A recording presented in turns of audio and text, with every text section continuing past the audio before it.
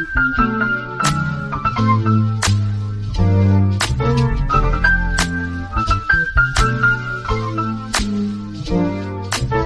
up, Cerruti? What's going on back there? Not chilling. Same old. What's good?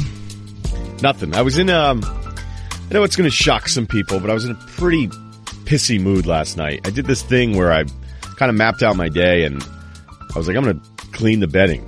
And I don't know if something's wrong with my dryer. I think that's what it led to. So I did that thing where I cleaned the sheets, and they just weren't going to dry. And I knew I had to go to bed early because I had to be up at 5 today. So the last 2 hours of my night was checking the dryer every 20 minutes to separate the linens, although it's not linen. And it just was wet. It was just, I was like, you know what's going to happen? You're going to end up putting wet sheets on your bed, and that's how you're going to try to fall asleep. And it dawned on me a little bit more that I was like, we could have a much bigger issue that no way something else is wrong with my house. The dryer doesn't work. Although the dryer, I can't really blame anybody for this one except for the people I bought the dryer from, but they're actually a huge sponsor, so I'm not going to do that. Not a sponsor of this podcast, but you never know. You never know. We could be doing washer dryer stuff right here, live reads. Yeah, but that's one of those things that you can't you can never rush, right? Drying sheets, especially if it's like a comforter, it's just going to take you hours upon hours upon hours. You probably got to do them one at a time, and you got to know that going in. Yeah, but see, the thing is, I've done them, I've bunched them up, and it's not the comforter, it's the duvet, it's the, and these are things younger guys are listening to going, wait a minute, isn't that the thing my mom buys me from Marshall's before I go to college? I didn't have a duvet until 2 years ago. True story. You didn't? No, never used a duvet. Duvet's a sign of not everybody's ready for the duvet at the same time. And, when I first started experimenting with the duvet, I'd probably looking at, I don't know, 21, 22, and I was like, oh wow, this is a big deal. But then I had like scuzzy friends that had a duvet that thought they were kind of like, an aristocrat because they had a duvet, and I'm like, you never wash it, and it's one of those hybrid comforter duvets where it's not really even separated, and it's just that one thing that you flatten out on your bed, and that's how you start your day, and you're acting like, you live in the Four Seasons. So that's a whole nother thing. Yeah, that's not even, that doesn't really count. I didn't even really use legit sheets. I would just use a blanket and sleep on top of my other sheets because I didn't want to make my bed. That's how lazy I used to be. I don't do a full-blown folded sheet.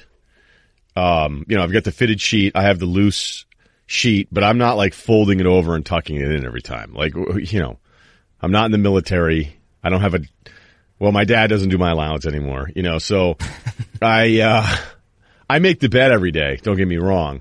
Because a girl that I thought was really, really hot once was like, I think we were out, and she said, we can't ever trust a man who doesn't make his own bed in the morning. And I was like, What does that even mean?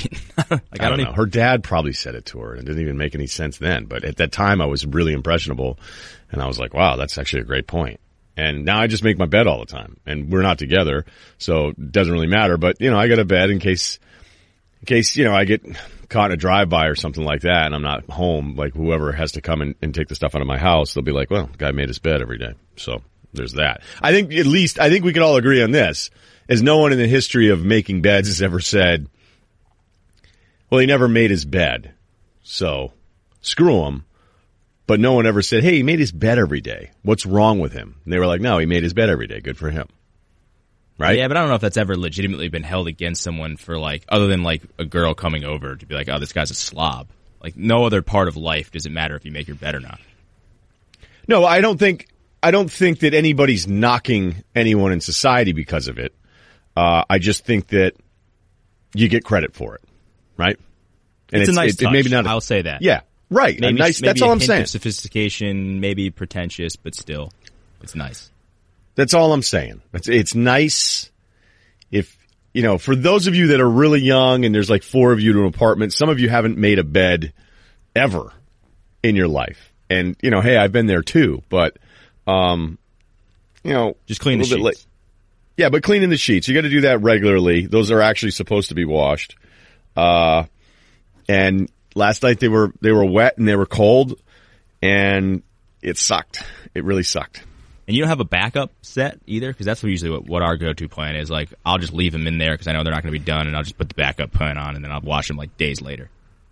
I got a backup room. I got it fully ready to go. You just slept in the guest room then. See, but I didn't want to sleep in the guest room last night because it's darker in there, and it's quieter, and knowing I was having to get up again on like 4 hours of sleep, I went, 4 or 5 hours of sleep. I go, I don't want to do that, because if I go into that room, next thing you know, it's not going to work out. Because we got Chris Mullin today, so I probably could have said that earlier, but it isn't a radio show, as we know. You've already downloaded this, and you see that it's titled Chris Mullin. So I didn't want anything to happen with Chris Mullin where it wasn't going to work out. Is that fair? Yeah, I mean, do you think Chris Mullin probably makes his bed every day? Who do you think? Will Kane makes his bed every day? Yeah, probably. He probably makes his sons do it too. It's like a discipline thing.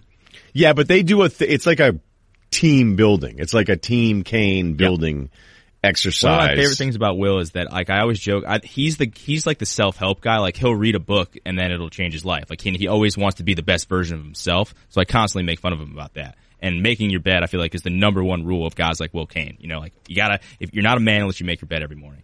Yeah, I can see that. I mean, I think guys that can read self-help books and finish them and not just see them in an airport or walking, like, the reason those things keep selling, like, how many possible ways could somebody write, like, hey, get your bleep together, But we, as a society, like, whatever it is, however we're wired, we buy those things. I think I could write one. I would love for you to write one. I've thought about it. I've thought about writing like a real guide to be like, hey, this is actually how everything really works. And this is what you're going to have to understand early on. And, nobody really likes you. Most people aren't going to try to help. And if you're actually really good at something specific, or you want to do something that's not mainstream, more people are going to tell you not to do it, and it has nothing to do with you. It has more to do with them.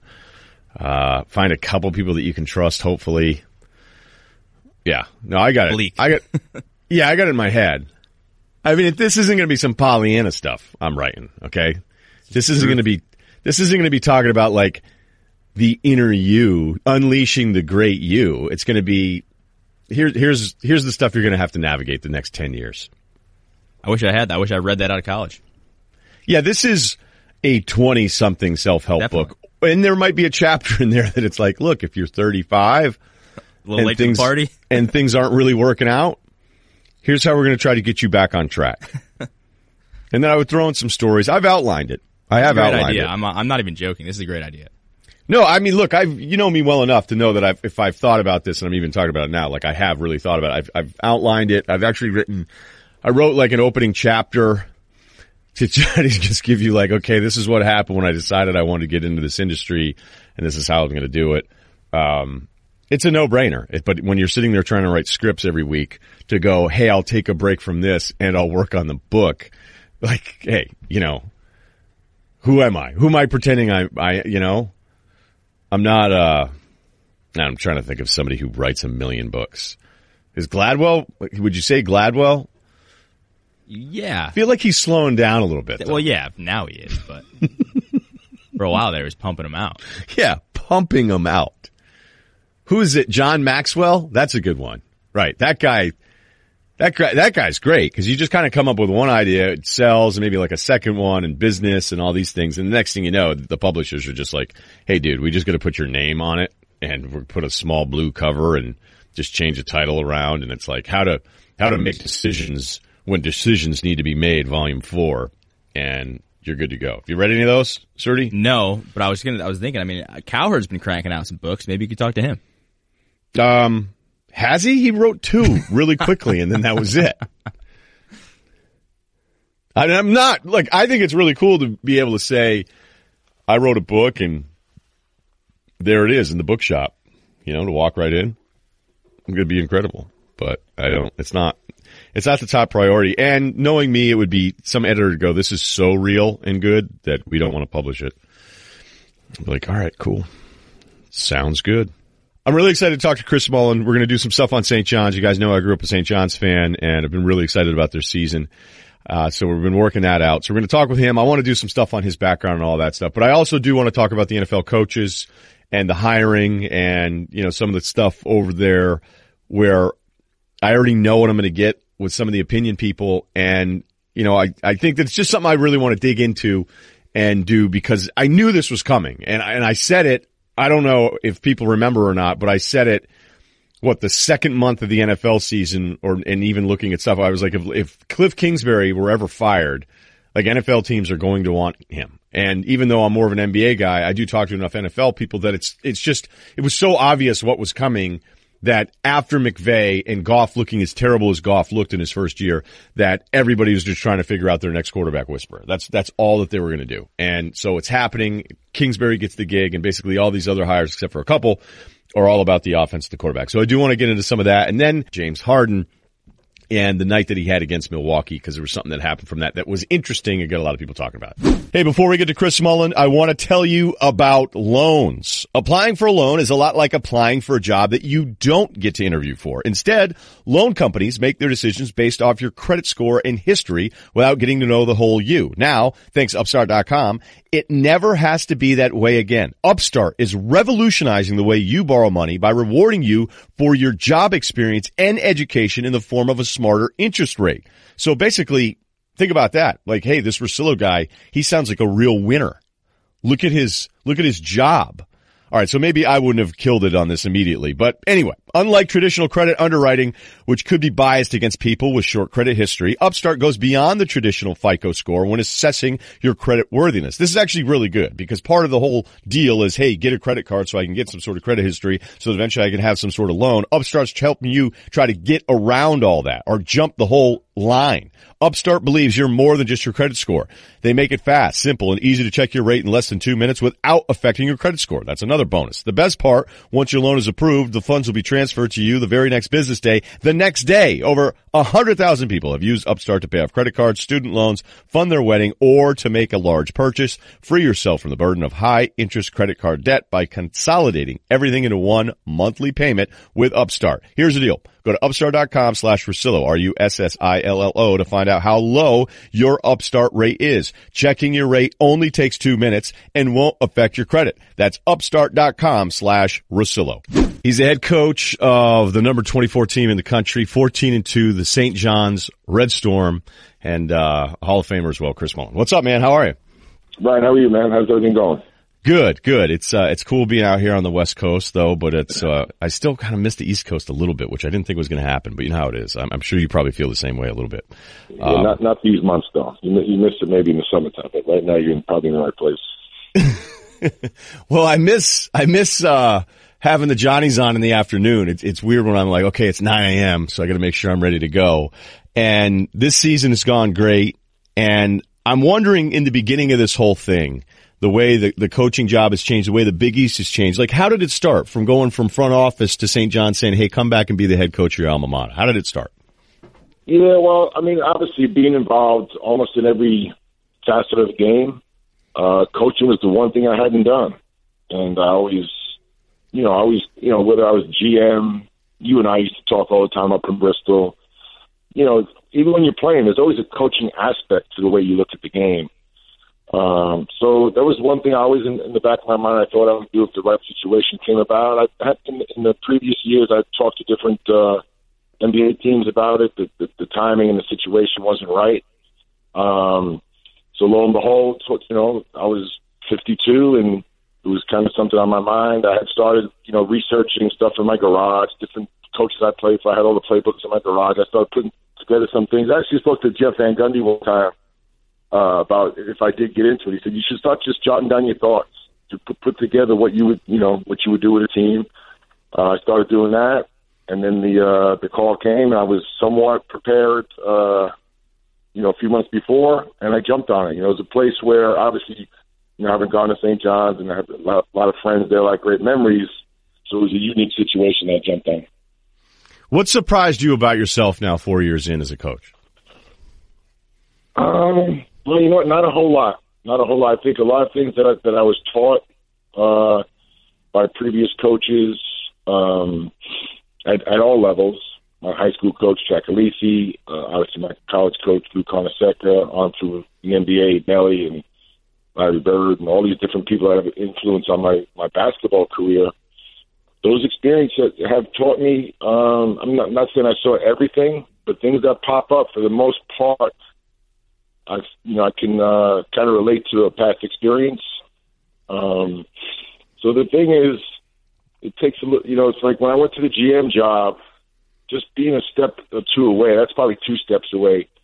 I thought it'd be nice and easy. You sit in the box and watch the game, but it's really nerve-wracking watching the team that you put together, and then when the game starts, you have no control at all what's going on. You sit there and kind of just watch. It's pretty nerve-wracking. I find coaching similar, but a step closer. So you have a little bit more influence. You're obviously a little bit more closer and into the game, but yet you still have to let the players do their thing, which I like. I think we need more of that in college basketball, letting the players play and dictate outcomes and things like that. But I love the preparation. I love the practice. I love the skill development. And at the college level, you really see these kids change, month by month, which is pretty cool. When you think about the first 3 years, I'm sure, hey, you had, for those that don't understand, you'd have all these different pieces. You had, it was like the United Nations one year with the roster where you were just trying to figure it out, where can we find players? And it probably didn't go the way you'd want record-wise. But now that you've started off this way, and I know, I would watch some of the interviews and I'd read some of the stuff from the New York papers, and you just be like, hey, look, we're winning games now. So yes, we could be better, we could close, we could have a tougher non-conference, but we're finally winning games. What has that been like for you after probably 3 years as a competitor being really frustrated? Yeah, well, again, you have to have an open mind and a realistic mind, right, of what you're walking into. So I think if you look at our first-year team, I think we had the least amount of minutes and points returning in the history of college basketball. I do think that's a fact. So going into that season, even I could figure out it was going to be a tough year. So that's really that's really where all the work is, to be able to go each and every day and start establishing that you're going to work every day, regardless of the score, regardless of the outcome, and what are you going to do the next day. So that's real. So I was all set for that. I've been through that several times. The Warriors weren't always the Warriors that they are today, and all teams, the NBA teams, NFL, it's cyclical. So it depends when you step in there, and a lot of times those jobs open up because things need to be turned around. So I was prepared for it. Doesn't mean it wasn't hard, wasn't frustrating, but again, experience helped me in that regard. And lo and behold, the progress has been consistent. It's gotten us to the point where we are now. But the thing that does not change and will not change is our daily approach. And that's something I was taught. I was taught that first and foremost in high school by my high school coach. You're going to get what you put in each and every day. And it may not come right away. But if you're resilient and you put an honest day's work in and you keep doing that day by day, good things will happen. So, I was prepared for it. Did I like it? No. But I knew that was part of the process. I tell our guys all the time, don't underestimate what it means to be good. That's disrespectful. So that's individually, that's as a team, that's as a coach, whatever profession you're in. The guys that are really good, they put their time in. What's it like knowing, the history of this league? You win at Georgetown for the first time since 2003, which seems impossible when I had read that after the overtime win this past weekend. Yeah. But you're looking at Patrick Ewing and the battles that you guys had in the 80s, and then to think, here we are 30 years later looking at each other, coaching. Did you have any discussion about how great it is, but just how life takes these paths where you would still be sitting there on the sideline looking at each other? Yeah, well, Ryan, that's one of the beautiful things that also that's happened is, like you said, coaching against Patrick is surreal. It's pretty incredible. We talk about before the game. I talked to Patrick before he took the job at Georgetown. All our experience. What did he ask you about it? What did he ask you about coming back and trying to do? Because he's doing the same thing. His obviously his biggest concern. What's the deal between the difference between the NBA and college? And to me, and I think people have different feelings on this. Over time, it's become less of a change. We have obviously some rule changes, some stuff on the court that are different. But if you're in the NBA and you're picking in the draft, you're getting our guys. You're getting my teams. My team right now, we have kids. Our guys are older than some of those draft picks. Most of the draft picks. So as the NBA has gotten younger, I think it's become more like college. If you look at the NBA practice with first-round draft picks, they're doing skill development. They're doing all the fundamentals that they haven't picked up because they kind of short-tracked and fast-tracked through the system. So over time, it's become, I think, closer to the NBA. So I kind of shared my thoughts on my first year, which at that point wasn't that good. But I love everything about college basketball. I always have. And then to be able to do that on schools, I think is unique. I'm not quite sure Patrick would have went anywhere else but Georgetown. I know I would probably coach anywhere but St. John's. But the original question is just, it is surreal. There's no way, if you asked me, 6 years ago, would that happen? I'd be like, no way in the world. I'll be coaching college basketball at St. John's and, coaching against Georgetown with Patrick Ewing. So it's kind of really cool. We're both enjoying it. We chat, we text here and there, share our experiences, but it's a time warp. And like I said, when I come to games at St. John's, I'm seeing people, they used to come to my games, as students, and we just, I look across the court. It's like the Twilight Zone sometimes. Do guys like Shamori and, your dudes on this team, do they know about you in the pros? I mean, do they watch Run TMC videos on YouTube? Do they ask you about, I'm sure they ask you about being in the NBA because they all want to be in the league, but do they know? Well, I think, Mitch Richmond's with me, so we've got two out of three with us. Tim Hardaway, junior and senior, came to a game last week. We've had the Warriors practice at St. John's twice out of the last 3 years. Yeah, so, they have access to their phone. One thing they're good at using their phones and Google things. So they get the info. More importantly, if they really want to know, they just get in the shooting game with me and Mitch and let them know what's up right now. Never mind what happened 30 years ago.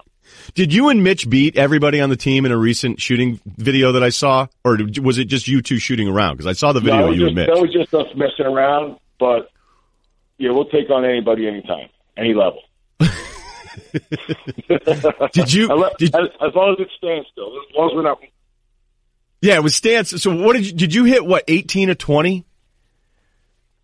We were at Georgetown before practice, and Mitch was feeling good. So he got somebody to get their phone. I said, "Dude, stop putting things on social media. This is for me and you. So when I whoop you, I just have it in my own little in the back of my mind. I don't need Twitter or Instagram to justify that I can outshoot."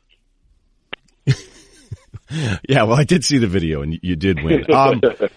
For your background, and one of my favorite things about ESPN, and I eventually become numb to it. But I mean, how I felt about you as a player, and just going to these Big East games and watching you hang with everybody else. And it was this thing where I turned to my dad and I was like, "How come he's so good? Like, what's going on?"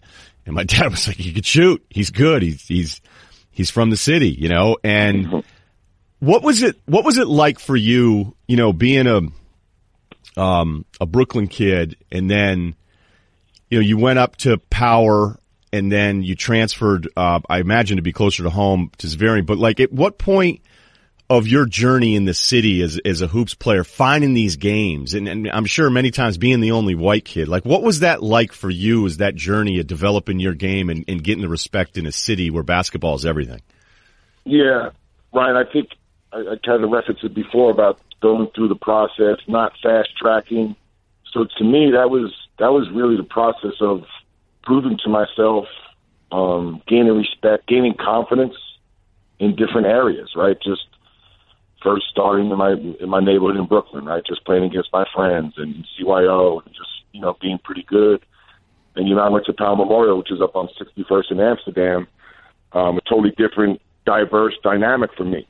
Right, so I'm up in Midtown Manhattan, just above Hell's Kitchen, and now the school I'm at is probably a third white, a third black, and a third everything. So it's just the most diverse school, which was a great education itself. I got to meet new friends from different backgrounds and different family makeup, but I also was introduced to guys who were playing at this AAU program called Riverside Church, which was up on 125th and Broadway. Ellie, a buddy of mine, Jesse Fong, were playing there. They brought me up to the gym there. And that was how I first really got introduced to playing up in Harlem, was playing for Riverside Church. then through that program, I went on to play with Eddie Pickney, Pearl Washington, Mark Jackson, Kenny Smith, Walter Berry. Just the names go on and on. But during the summer, we would just play. We'd play 2-3 games a day. Everything was mostly outside then in the parks, just these different leagues. And he said, yeah, a lot of times I was the only white guy in the park. Did I feel pressure? Not really. I felt the pressure to prove myself, you know. And then as I did it game by game and day by day, I felt more confidence. So, you know, so you go outside your comfort zone to compete, and when you do well, you're like, yeah, I can do this. And that was really the process for me throughout my whole career. You know, when I went to St. John's, I wasn't quite sure I was at that level. You know, I was told I was. I was recruited there, so they thought I was, but I didn't know. I referenced a game we played, my first game against Georgetown. We were down 4-9 at halftime, and I think I was 0 for 6. I was in the back, not in the front of my mind, not the back of my mind, saying, "Man, I might have went to too big a school. I don't know if I can do this." But Coach Carnesecca reinforced to me, "What are you going to do the next day?" So all that stuff is, you know, experiences that you look back on. But to me, it's the process of climbing the ladder. And these days, sometimes that's fast track. I think they're missing out on a beautiful experience, meeting friends, you know, dealing with adversity at a young age. So when you get older, it's not the first time you're dealing with things. Okay, coming up after this, more with Chris Mullin. How much did you and Georgetown truly hate each other, though? Like, what's your best Georgetown story when you guys are getting together talking about, you know, how difficult it was, first of all, to beat them? You know, unfortunately, that great year you had as a team, and Georgetown got you a bunch of times that year when you were a 1 seed. What's the one that you always think about, the story you have the most fun telling to people? Well, probably 1983, they had whooped us my freshman year, I think, each and every time, I believe. And then we played them at the Garden my sophomore year. They got up on us, and then we had this really tough guard, Kevin Williams, who never started a game at St. John's and played 8 years in the NBA. Really, really tough kid, talented, athletic. And he came off the bench. I think we're down 11-3 and, went down to double Patrick. Patrick came with high elbows. They both started throwing blows. And the fact that Kevin just stood up and, I think they both connected. There was no technical fouls, and we just kept playing. But it kind of made a statement like, "Now we're holding our ground now. We had enough." So that was kind of a turning point. But I always say the thing with Georgetown, they were just so good. They were great. Somewhat almost a dynasty. I think they went to the Final Four 3 out of 4 years when Patrick was there. Yeah. They were on like kind of a dynasty type of team. So that naturally brought out the hatred. And I'd like to say a healthy hatred, because it was respect and it was a hatred through competition. So it wasn't, we didn't hate the people. We just hated the team. And that's one thing you talk about now 35 years later. So here I am, shaking Patrick's hand, hugging each other, even like before, we would never do that when we played. I even, John Thompson Sr., I see him all the time now. We have nice, laughs. So that's kind of funny how things change over time. But there was really a legitimate focus, no shaking hands. We didn't really look at each other. I didn't talk to Patrick really till 1992. Even when we played together in '84 Olympic team, we really didn't speak a whole lot, because in the back of our minds, we were going to play each other in a few months. So we really didn't put our guard down too much. So was the transition to the NBA easier for you as a top pick and established out of St. John's with all these awards than maybe going to the Big East then? I mean, I know it wasn't right away for you, but, eventually it works out in the NBA. I'm just wondering, was the transition to college maybe the one where you had a harder struggle than actually going into the NBA? No, it was tougher for me, the NBA, Ryan. It's funny because, and you was probably a young little kid then. When were you born? I was born in Hartford. No, when? Oh, in 75. Okay, so 85, the NBA was not what it is today. So when I left St. John's, we went to Georgetown and the Big East. We were playing at the Garden with 19,000.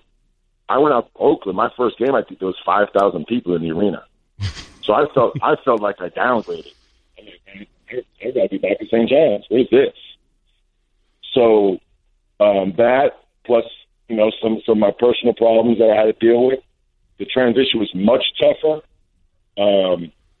but long term, much more gratifying, and probably most important, on and off the court.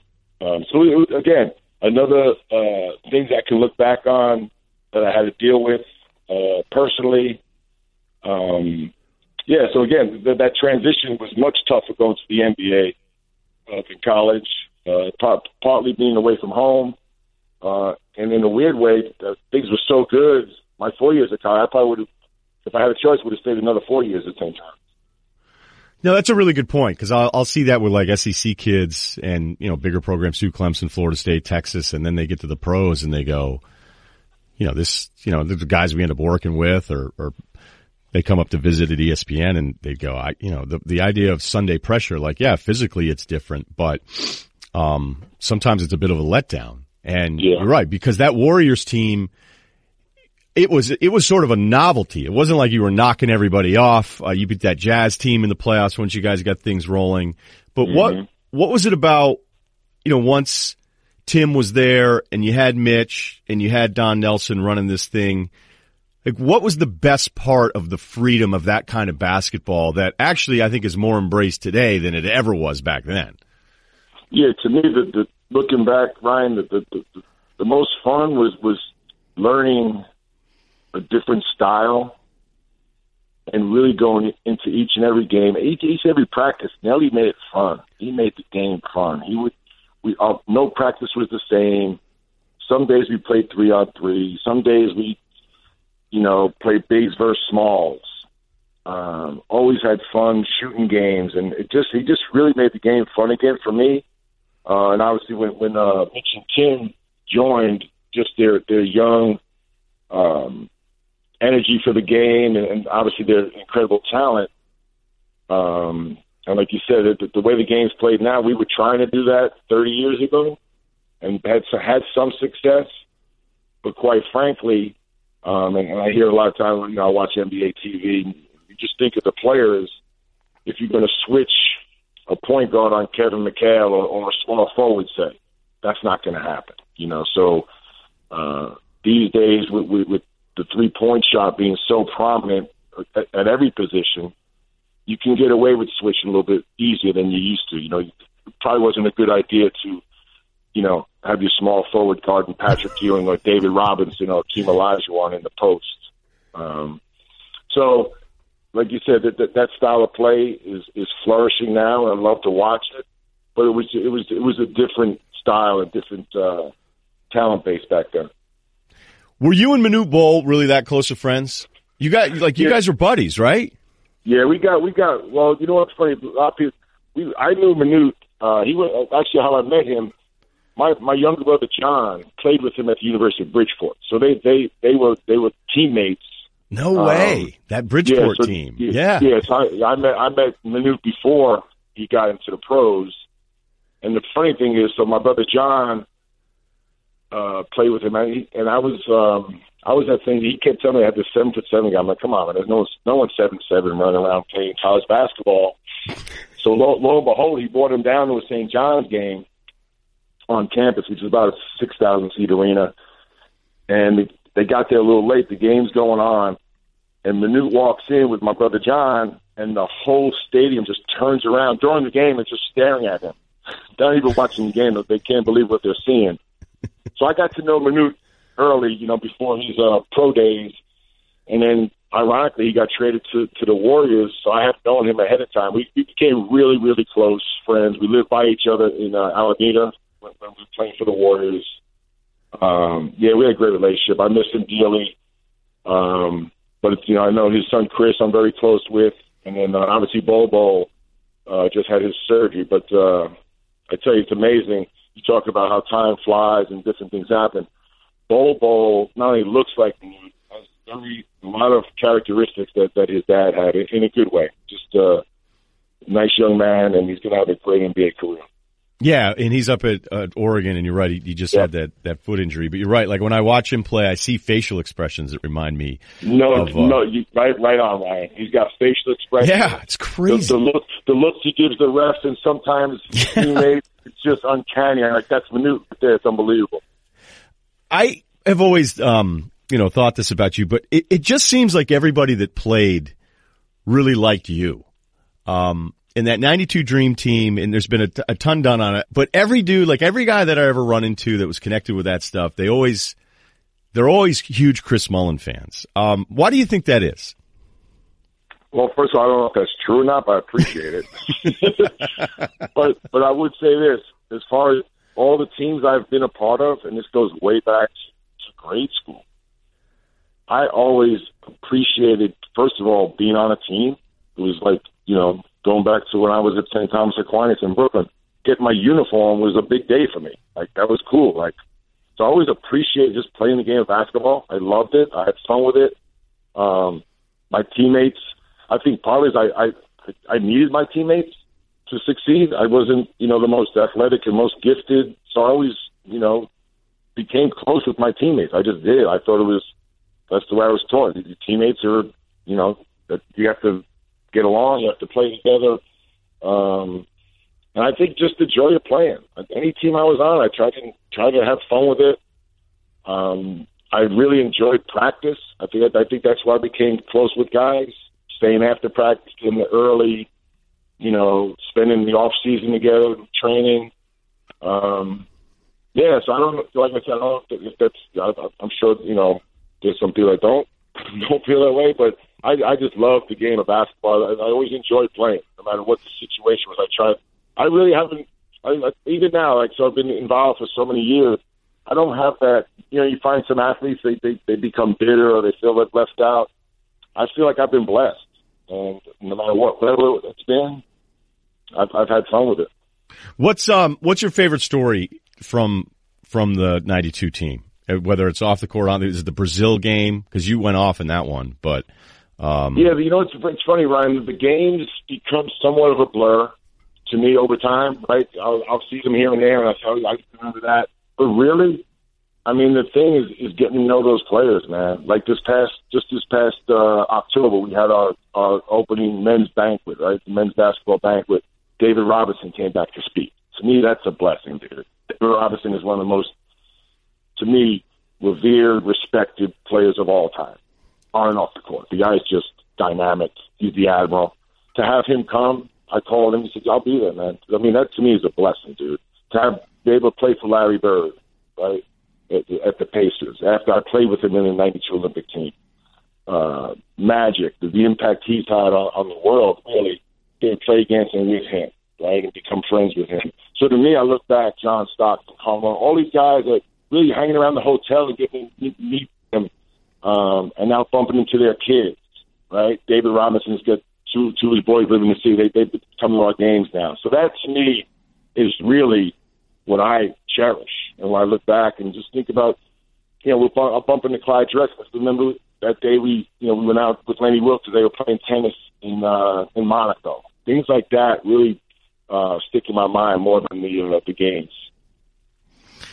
Yeah, that was. I've read the Jack McCallum book on it. Was great, and I know we did a big thing at ESPN on the whole deal. And I've talked to Charles, I've talked to Magic, I've talked to Clyde about it. And I mean, here I am, like now I'm just writing that off like it's not a big thing, and it's actually an incredible honor to get to talk to so many dudes about that. But hey, it's something that's made. St. John's probably the only team I still emotionally care about the outcomes, which is kind of cool because I don't really care about that many things that much anymore when you work in this long. But I'm just really, really proud of you and proud of what you've done with this school and this program. And I can't wait to come back east and catch a game, man. So thanks so much for your time, Chris. I really always appreciate it. My pleasure, Ryan. Always a pleasure, man. See you soon. Okay, I have more on the NFL that I want to do and a little bit on James Harden. But before we do that and finish up today's pod, we all put off doing things we know we need to do. I know, look, we got to organize the garage, or I'm trying to figure out if I want to apply for this jetpack racing league, but I know I'm going to put it off until it's too late and all the slots are taken up. But something always gets in the way. Funny how home security can be like that. You know it's a good idea, but there's always something holding you back. Well, now is the time to act to protect your home with Simply Safe Home Security. Simply Safe believes nothing should come between you and protecting your home, so they've gotten rid of the reasons not to get home security. There's no contract, okay, ever. No price markups from any middleman. And no installation windows. Okay? So You don't have to sit around all day going, hey, you guys going to come do this? Most importantly, their system is engineered to do one thing brilliantly, protect. So if a storm takes out your power, SimpliSafe is ready. If an intruder cuts your phone line, SimpliSafe is ready. If they destroy your keypad or siren, SimpliSafe will get you the help you need. Maybe it's overkill. Maybe it's the last thing you want to think about when you're making so many other changes and other resolutions. But with SimpliSafe, you're always ready for anything. And just think about it. If you said, hey, you know what I did? You didn't have to bother me. Dear loved one, I got SimpliSafe. And I didn't even need to have you buy. Russillo told me to get it. And done. And now you're a winner at home. So, to get a jump on protecting your home at simplysafe.com/Ryan, R-Y-E-N. No time like the present, right? That's simplysafe.com/Ryan, R-Y-E-N, to protect your home and family today with SimpliSafe. Simplysafe.com/Ryan. I want to talk a bit about the coaching stuff that's gone on in the NFL because there's a bunch of just directions on this. And as I alluded to in the beginning of the podcast, you knew that this was coming. Okay, the McVay thing is real. And it's real because not only has he turned Goff into something that looks pretty good, despite, look, the end of the season, it wasn't as good. But let's just do this. Jared Goff looks like an entirely different guy than he was that rookie year where you're going, man, you traded up for this dude? And what were the stories that we'd heard? We'd heard that the Rams wanted to kind of have a guy that they could build around that wasn't a running back in Todd Gurley or a defensive lineman in Aaron Donald. They wanted the quarterback. They wanted to be able to advertise we're coming to L.A. And, of course, what else did we hear? The Hugh Jackson rule, which is the everybody rule, is that Jeff Fisher secretly kind of liked Carson Wentz a little bit better because guess what? Carson Wentz was almost an MVP before he got hurt 2 years ago. Okay? So when that stuff comes coming out and Goff doesn't look good, it's like, I always kind of wanted Wentz anyway. But, the owners and the marketing people, they all got involved and they wanted Jared Goff. And that was the story going around forever from so many different people about Goff. McVay shows up and Goff looks terrific now 2+ seasons. So if you're an owner and you've just drafted a quarterback, and we just drafted a bunch of them, and a few of them happen to be on teams the coaches got fired, you're going to watch Rams Chiefs. You're going to watch what's going on with Baker Mayfield. You're going to think, wait a minute, that Kingsbury guy, I don't care. He didn't get anybody to Lubbock. They didn't play defense. The quarterback's lit it up. And look at all these guys that he's worked with that are really good. There's like 5 or 6 pros. I'll go get that guy. So everybody can make the Kingsbury sucked at Texas Tech jokes, and now he went from a fired Big 12 head coach to now an NFL head coach. But, are you looking for the punchline or are you looking for understanding? Because I'm always looking for understanding, even if I can admire a good punchline. The Freddie Kitchens deal, okay, we just spent the number 1 pick on Baker. He hated the other guys. He really likes Kitchens. Done. It's over. Adam Gase was McVay, okay? Adam Gase was the new hot commodity, the guy that was going to figure out your offense. And it didn't really work out. Even though Tannehill, I'll tell you, if you go back and look at some of the Tannehill seasons, the numbers are better than you're going to expect them to be. And they are misleading. It's, again, that rule of Tannehill. I know what the numbers are, but I also watch some of those games to know that I was never, ever scared of that guy. But the numbers are better than you think. And with Sam Darnold in place, and I don't know if Mike McCarthy was going to get it. The Matt Rule thing is always kind of funny at Baylor, and I'm not knocking Rule because I know how the game is played, but the head coach that says, I'm not going anywhere. And you're like, well, you didn't take the Jets job because they wanted you to take a different D coordinator than the guy you wanted, and then you went back to Baylor, all right? So relax. Captain Waco.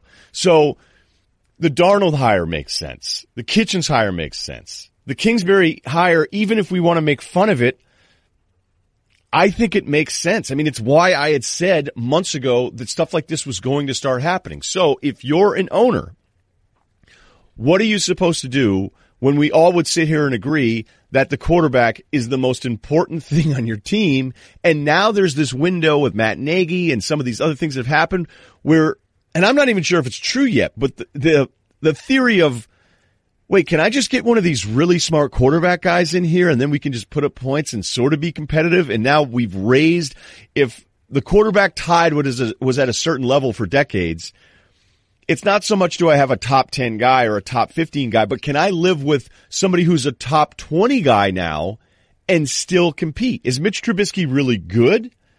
Or have we raised the floor? Not the ceiling is the roof, but have we raised the floor of what the lowest level quarterback play is? And have we raised that floor by prioritizing the position like never before? And that's really all that's happening. And, it's why LaFleur is in Green Bay. with Aaron Rodgers, where it's easy to make the Matt LaFleur jokes and go, oh, Tennessee. Like, I can't stand what. Nobody dislikes Tennessee in that window of like, oh, Tennessee's on again. I'm like, oh, great. I've never been afraid of Tennessee, ever. Despite sometimes you'd be like, hey, are they good? Is their defense good or what's going on? I don't think Mariota's going to do it. But imagine this. I'll just do my own career here. And it's not specific to me. But like, say I worked in, I don't want to make fun of any markets here. Let's just say I worked in a really small market, okay? And we had no marketing. There was another station that was a dominant station, and I was younger, because that's actually what happened to me in Boston, but it was a great market, so I'm not going to do that. And somebody said to me, like, hey, we're interested in hiring you as a talk show host, but you got absolutely zero numbers. Now, we can all do the cool thing that we think is like, oh, no excuse. No one to blame but myself. I'd be like, all right, well, look, our signal sucked. We had no marketing team. I was a fill-in because they got rid of the big money guy. Actually, some of these things are kind of similar. And so say an ESPN wanted to hire me, would they go, hey, we like him in the room and we like the tape and we like how he sounds, but he didn't get any ratings? Okay, well, let's dig in. What was it? Did he suck? Was he in the market for 10 years and could never get a number? That would be a problem. Oh, he was there 2 years? No one even listened to this guy. Okay, well, let's give him a shot here. And I think that happens in everything. And that's even happening in the NFL. So you can just sit there and look at Tennessee's offensive rankings. You can make fun of him. You can say, oh, it took him forever to figure out Derrick Henry. And maybe all of those things are right. I'm at least open-minded to the idea that this is kind of the way this thing is going. And unfortunately, when we start talking about race and the available black coordinators that are quarterback gurus, there just aren't many of them. So then it gets to the NFL where it's like, do we blame the 32 NFL owners for not hiring more black head coaches? Because there is truth to the black guy not getting the second chance as the coordinator as much as the white guy. I mean, that stuff's really to like. There's some things that I think are overboard, race accusations. You know me well enough that I resist some of it, but there's other stuff that can't be resisted, and you go, okay, we need to figure this thing out. But is it the NFL's fault that at the earliest stages of development for football, the white kids are playing quarterback, and maybe it just happens where like the best athletes, shockingly enough, I'm being sarcastic here, like, cause any of us that played not pro sports, youth sports, and you're like, okay, this kid's the most athletic and, let's put him at safety, let's put him at corner because it's harder. And now here's the thing. Maybe all this stuff is evolving. Maybe the Kyler Murray, these different things that we're seeing here, that, it'll eventually start to evolve and work itself out.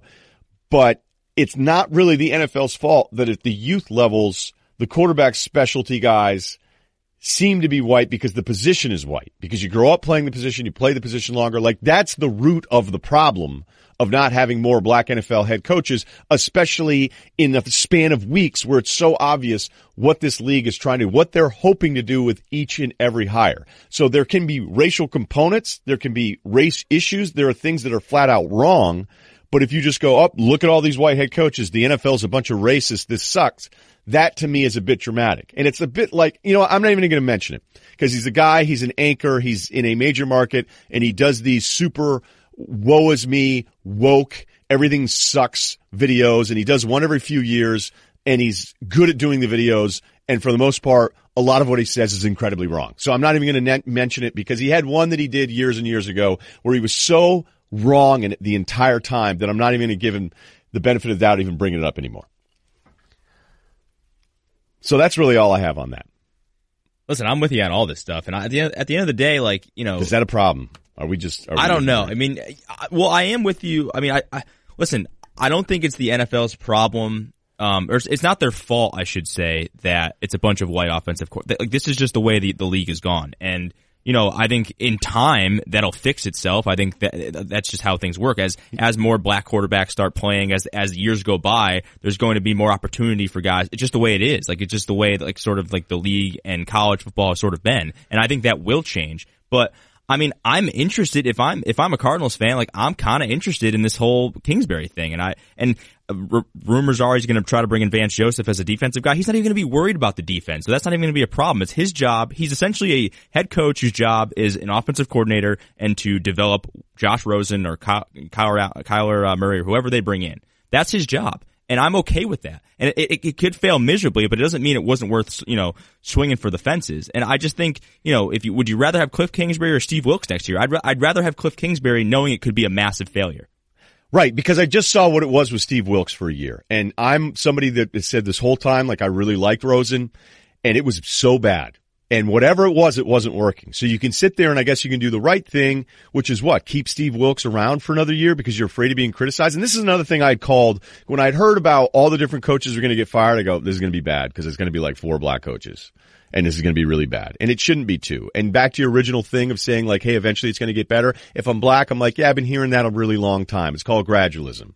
And it's a whole concept that everything was going to work out eventually. And if I'm black, I'm like, well, hey, this isn't working out. It isn't working out.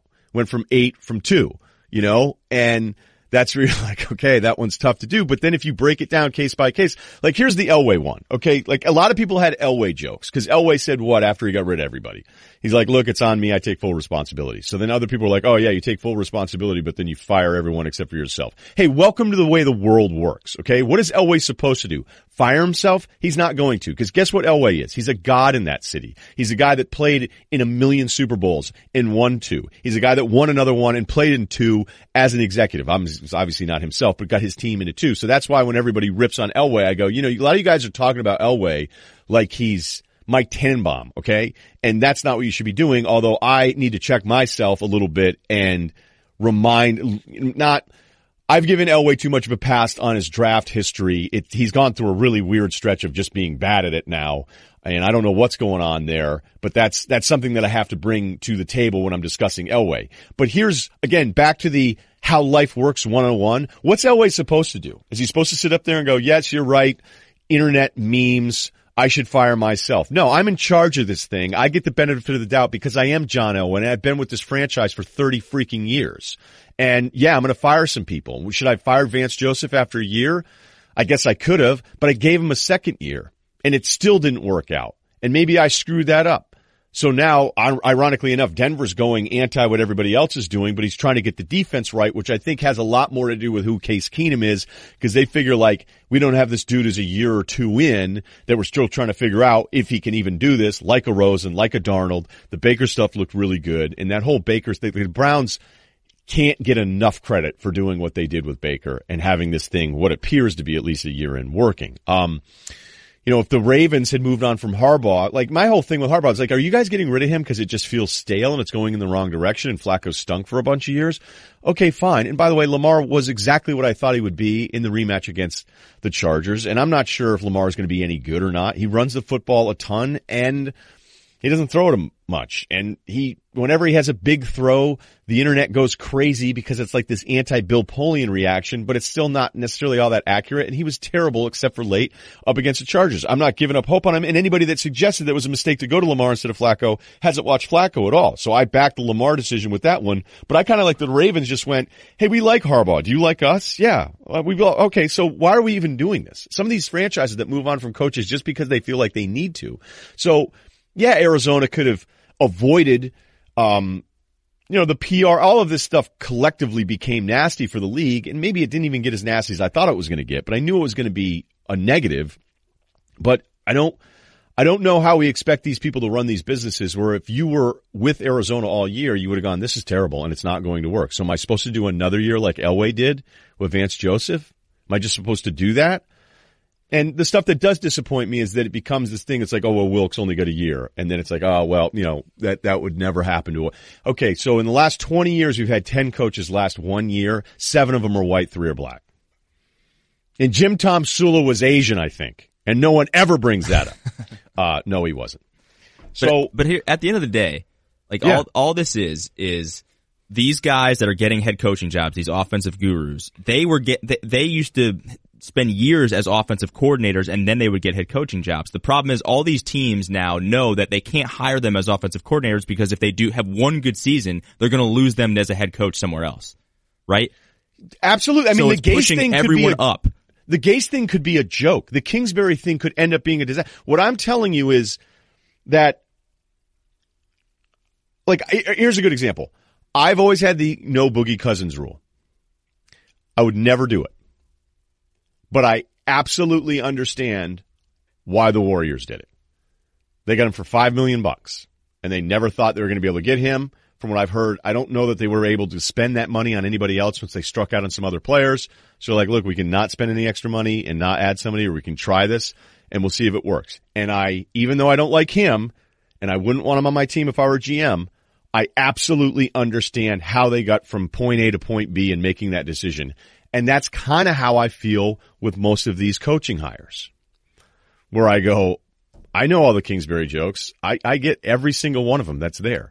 But what if and apparently this goes back to the front office scouting Mahomes and spending all this time in Lubbock with Kingsbury, and there's a relationship that goes much deeper than we'd ever even known. What I don't understand is, why did Kingsbury go to USC so quickly?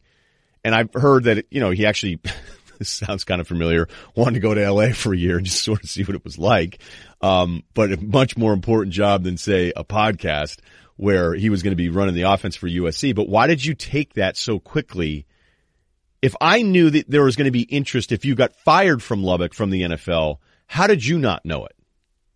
That's the thing I don't understand. Like, why did you sign? Did you do the USC thing? Was it your safety school and they didn't know that? And then the funny thing is, like, they weren't going to let him talk to anybody. And then I thought, wait a minute, does Kingsbury maybe just not even want to go to the Jets? Or like, no, he actually does want to be a head coach. So I understand the pushback, and maybe the people making fun of it are going to be right about this. The odds are in your favor. All these guys get fired anyway. So all your jokes are going to work probably. I'm just somebody that would rather look at every hire individually and go, okay, that one I get. All right, that one makes sense. I see why they did that. I think it's wrong. Instead of just making this headline thing, which is what we do now, we go, look at all these hires, all these different things. And look, I hope, because, and I'm not around a ton of youth football, but I hope, because as we see in college, like, I don't think we're doing this black quarterback debate thing the way, like, a Warren Moon, if you told him, oh no, it's getting better, Warren Moon, he'd be like, oh really? Like, screw you. Like, Warren Moon deserves to have all the animosity in the world against pro football with all the crap that he had to deal with. So I, like you, I hope it is getting better, and that eventually the candidates become from a more diverse pool, but it starts with actually who is playing the position.